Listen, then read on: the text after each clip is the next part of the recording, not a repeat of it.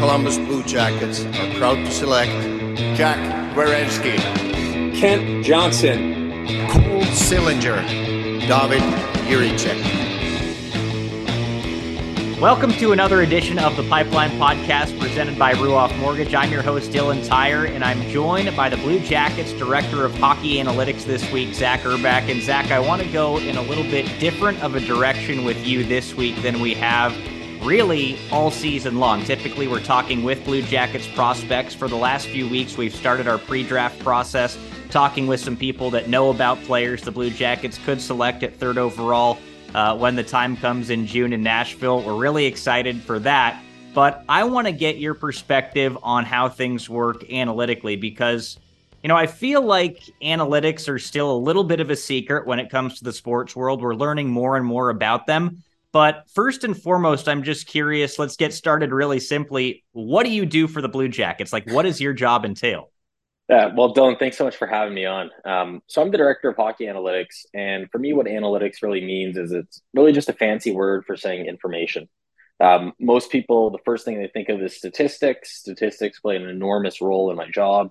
But really what I try to convey is that analytics is really just putting together all different sources of information, getting different perspectives, and using that information to determine what's the optimal strategy to execute on, whether it's at the draft to identify different players that you may think are undervalued or that should be high on your list or lower on your list, and so on and so forth, or at the trades. So it's really just using information in different ways to really just enhance the decision-making process. I don't think analytics will ever replace decision-making as sort of you just trust the analytics and go with it.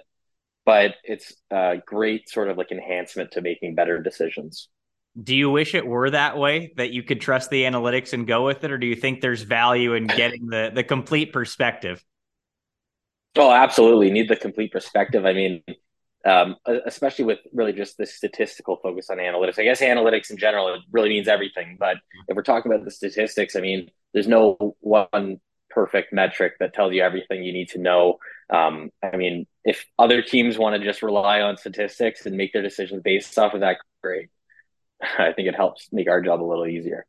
All right. So how does your job compare to that of a normal scout? Are you going out and seeing players in person? Are you just crunching the numbers and looking at that? How does that all work?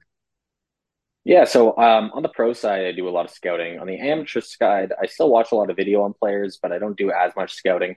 The amateur scouts, the regional guys especially, they're in ranks every single day, sort of grinding away at it and just getting to know each of these prospects. And so I just try to assist them where I can by maybe reading their scouting reports and asking them different questions that have different angles towards them, or trying to provide them with the statistical information on individual players, telling them, hey, I saw you wrote this in your report. Here's what I'm seeing in the numbers. What do you think about that? And so that's sort of the way I sort of try to assist our scouts on the scouting process. All right. So how does pro scouting then compare to amateur scouting? You talked about your roles a little different for each. So how does that work? Mm-hmm. Yeah, it's similar, but it's different. In both sides, you're just trying to watch these players and really get to know them, know the ins and outs about these players. The biggest difference is on the amateur side, there's an enormous focus on projection, meaning this player is, for the most part, 17 years old now. What is he going to be like at 22? What is he going to be like at 23? Sometimes you could look at different flaws in their game as opportunities, and sometimes they're flaws that, you don't think they'll be able to overcome. For example, if a player struggles with their skating, but you believe that they have the mechanics or the ability to fix that skating stride, you might look at that as, wow, this is a great opportunity because I see a player who's maybe an undervalued asset. On the other hand, you might look at one player skating who struggles with it and say, the way they're skating, there's just no way of solving this problem. So it becomes a question of projection of, if he doesn't improve his skating, is he able to make the NHL or be an effective player? On the pro side, on the other hand, I mean, you're just dealing with a bunch of NHL players. Everyone's an amazing player. And so a lot of it comes down to, does this player fit with what you're trying to achieve as a team? Does he fit in with your systems? How good of a contract status that player might have? What is the acquisition cost? And so on and so forth. All right. So what role do analytics play in the draft process then? Because you guys recently had your amateur scouting meetings here at Nationwide Arena, where I'm doing the interview. I'm actually doing this interview just above the room that you guys were in. I'm up in the Upper Founders Club boardroom right now. So everybody gets together in that room. Everybody, is talking about different draft eligible prospects. Everybody is providing their case for why the Blue Jackets should draft this player. Where do you fall into all that? Like, how does it work? Yeah, I play a pretty big role in those meetings. It's a really collaborative process between all the regional guys, our director of scouting, and the analytics group. And it's not just myself, it's also Cam Lawrence and Josh Weisbach, who we work with as consultants, who are also part of that process. And essentially, what we're trying to do is, when it comes to discussing players, trying to provide the interesting information that we talked about before, maybe talking about comparable prospects, so on and so forth.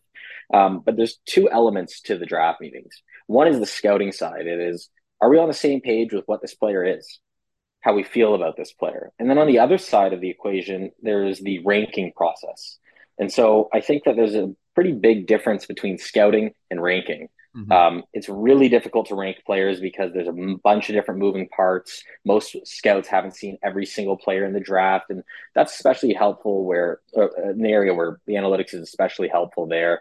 And sometimes it's making strategic decisions of, what do we want to focus on as an organization at the draft? Do we want to go for, do we want to obtain as many NHL players as we can, or do we want to try to get as much value as we might be able to get at the draft, which might mean a different strategy of want to swing for home runs, for example. All right. So how does that's a really interesting thing you just brought up there. And if you can find a way to qualify it, how does that work? Because of course you're trying to draft to get NHL players, right? So what do you mean exactly by drafting to get NHL players versus taking home run or swinging for home runs? I think I kind of understand what you mean, but you want everybody to be an NHL player, right? Yeah, absolutely. I mean, you don't ever draft a player and go, I hope this guy never makes the NHL. The goal is always for players to make the NHL, but I think that there's a certain point at the draft where you can sort of draw a line between different prospects and go, this player has a high floor, but a relatively low ceiling. In other words, this player is very likely to make the NHL, or we think he's more likely to make the NHL than some of the other players available, where the other players have more risk inherent to drafting them just because they're less likely to make the NHL for different reasons. Maybe they have flaws like we talked about earlier, where skating is a big problem for them. And so it's a matter of, it's hard to correct your skating. If he can correct his skating, he's a pretty good prospect. But if he doesn't, there's a good chance he doesn't make it. Whereas this player, on the other hand, might tap out as a third line player or a third pair defenseman, but it seems like they have everything it takes to make the NHL. And so you're sort of weighing those two and determining for yourself as an organization, which approach do you want to take? At the highest level, of course, you're always trying to get NHL players, but sometimes prospects might have a bit more risk in terms of their likelihood of making the NHL, but also a bit more reward in terms of what type of player they become if they make the NHL. Do you ever have to stand up in that room and really pound the table for a guy? Because I think you probably understand what I'm getting at. There's kind of that old guard where, they look at a guy, they do the eye test, they say, this guy's not going to make it. You might look at some of those underlying factors and say, while some of the stuff that you see might not be pretty, there is a lot of projectability here. Do you have to do that sometimes? Absolutely. And that's a normal part of the process. And it's not just for me, it's also for the regional scouts who are fighting for their players. Everyone has their preference on which direction to sort of go in. And so you try to passionately convey your sort of conviction. But for me, I'm trying to build consensus when I'm trying to make some of these debates, I guess. So there's not a point in fighting for a prospect, no matter how much you want that prospect, if there's a clear no coming from the scouts. But when there's more of an appetite for a particular player, but maybe there's a consideration of how much risk is involved here and so on and so forth, and the analytics can really back up that argument, make it really strong, and you can elevate a player considerably higher on your list. There's definitely lots of good debates like that throughout the meetings. No one's ever right is the amazing thing, right? It's always just opinions, strategies, and seeing who's right 5-10 years later. I always find that process so interesting, and maybe it's because the average fan or even myself, an employee of the Blue Jackets, doesn't get to see that. I think you think about the movie Moneyball, and you saw that scene where all the scouts are sitting around the desk and they're saying, well, this guy looks like a ball player. And Billy Bean's like, well, is he? Can he get on base? Yada, yada, yada.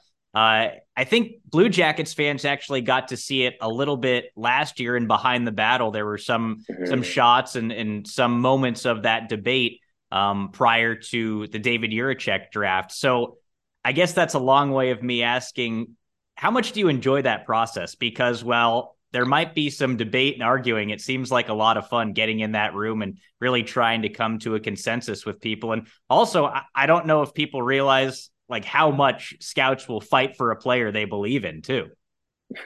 Yeah, that's one of the most fun parts of the process. Um, you work all year to get to that point. I mean, I sort of say the draft is sort of like prom. You're just celebrating.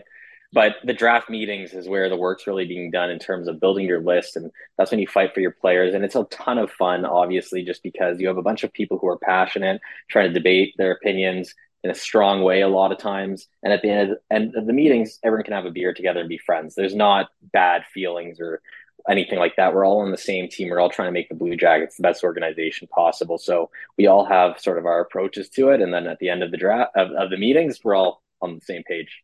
All right, I want to ask you about a couple of guys in the Blue Jackets organization right now, prospect-wise, because you think back to the last couple of drafts, the Blue Jackets certainly were able to acquire high-level talent at the very top. 2021, Kent Johnson and Cole Sillinger. Then you get Corson Ceulemans at 25th overall. Last year, David Jiricek and Denton Mateychuk at number 6 and number 12, respectively.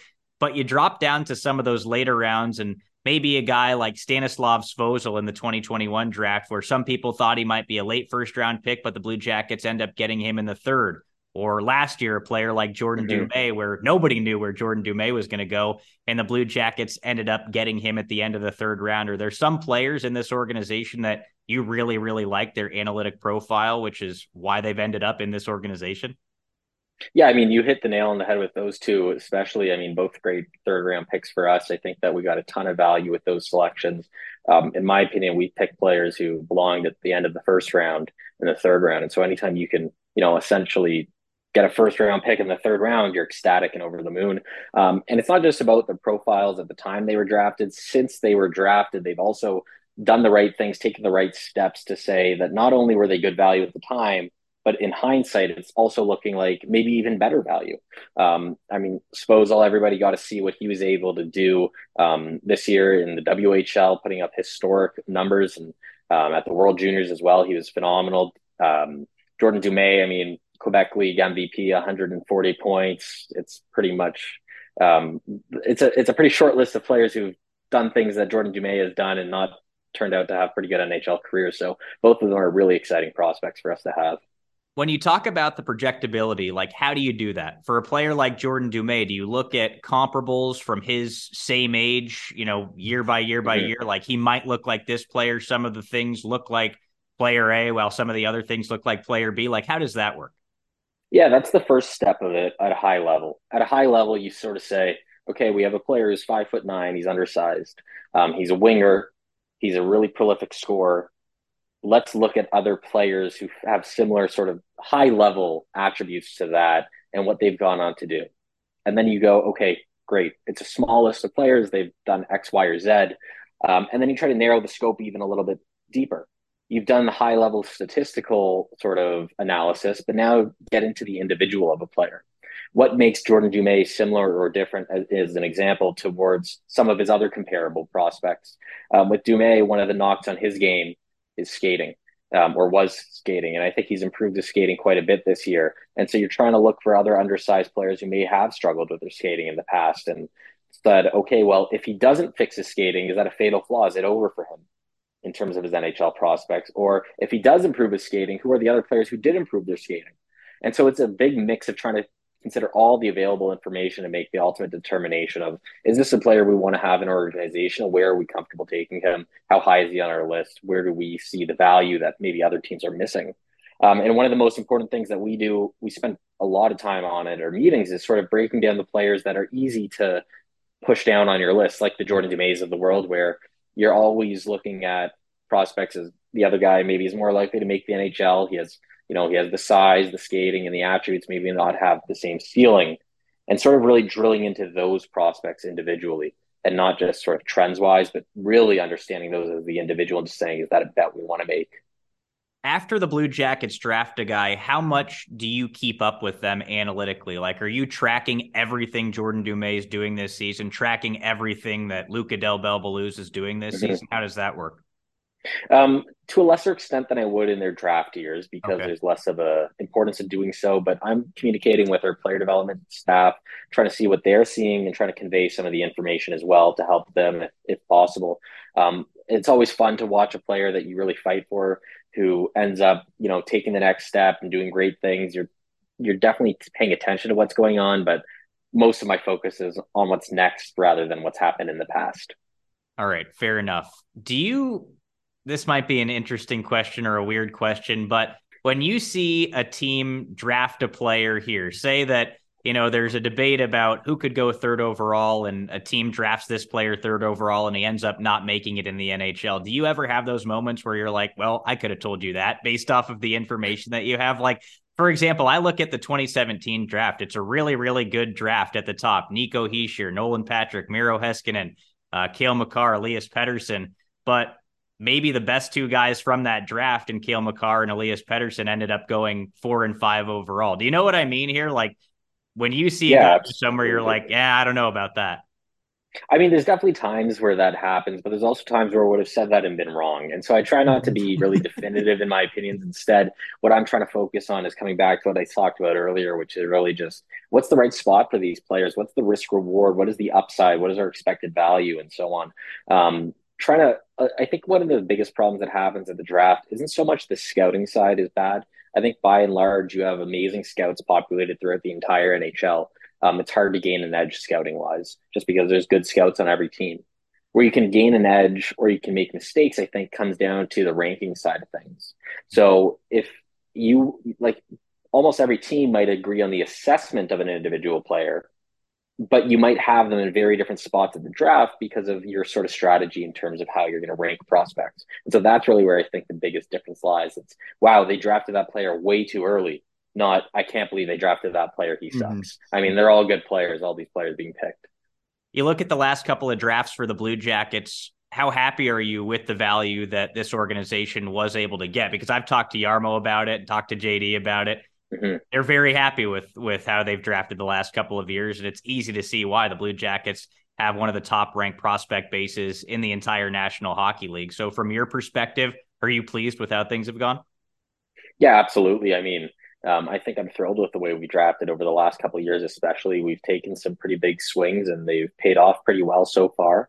I think we have a pretty good appetite for risk, which also means we have a pretty good likelihood of reward on the other end of things. So I think things are playing out pretty well and hopefully going to build off of that in this year's draft. We have some really high picks in the great draft. And there's some really exciting prospects this year, especially in the later ends of the first round or the second round where we're picking as well, in addition to third. So it's an exciting draft again. Yeah, I want to ask you about this year's draft and nothing specific, but you just hinted at it right there. The strength of this draft, not just in the top 5 or the top 10, but really to the bottom of the first round and into the second round. How do you think this draft compares to ones that you've really analyzed in the past? Because there is so much high-end talent at the top. Yeah, and it's not only high-end talent in this year's draft, there's a ton of depth in it as well. And I think that you see that in terms of just prospects that might go 21st or 22nd overall, where we have another first rounder, could be a top 10 pick in another draft year. And there might be a ton of differences between different teams' draft boards this year. And there's always differences, but this year, especially because of the depth of that first round, especially. And then at the top of the draft, you have just a cohort of real high-end players. I mean, everyone talks about this as the Connor Bedard draft, and Bedard's an unbelievable prospect, but there's a handful of other really high-end prospects that get you really excited if you have the opportunity to pick them. And that's what I want our fans to know. Obviously, everybody wanted that number 1 overall pick to end up with Connor Bedard here at Nationwide Arena, but no matter who's picking in that top 5, you're going to get a very, very strong player, right? Yeah, and I mean, at 3rd overall, I'm over the moon excited about the potential for a player that we're going to add this year. So it's really exciting. All right, Zach. Well, that's all I got for you. I really appreciate you taking the time to do this, and I hope our fans enjoyed as well. I learned a lot of stuff, very educational, and I want to learn more about what you do for the Blue Jackets going forward as well. It's really interesting. Awesome. Thanks so much for having me on, Dylan. Happy to share as much knowledge as I can when possible. All right, that is Zac Urback. He is the Director of Hockey Analytics for the Columbus Blue Jackets. That'll do it for this week's edition of the Pipeline Podcast presented by Ruoff Mortgage. Back to our pre-draft coverage next week. Until then, I'm Dylan Tyrer saying thanks for being with us.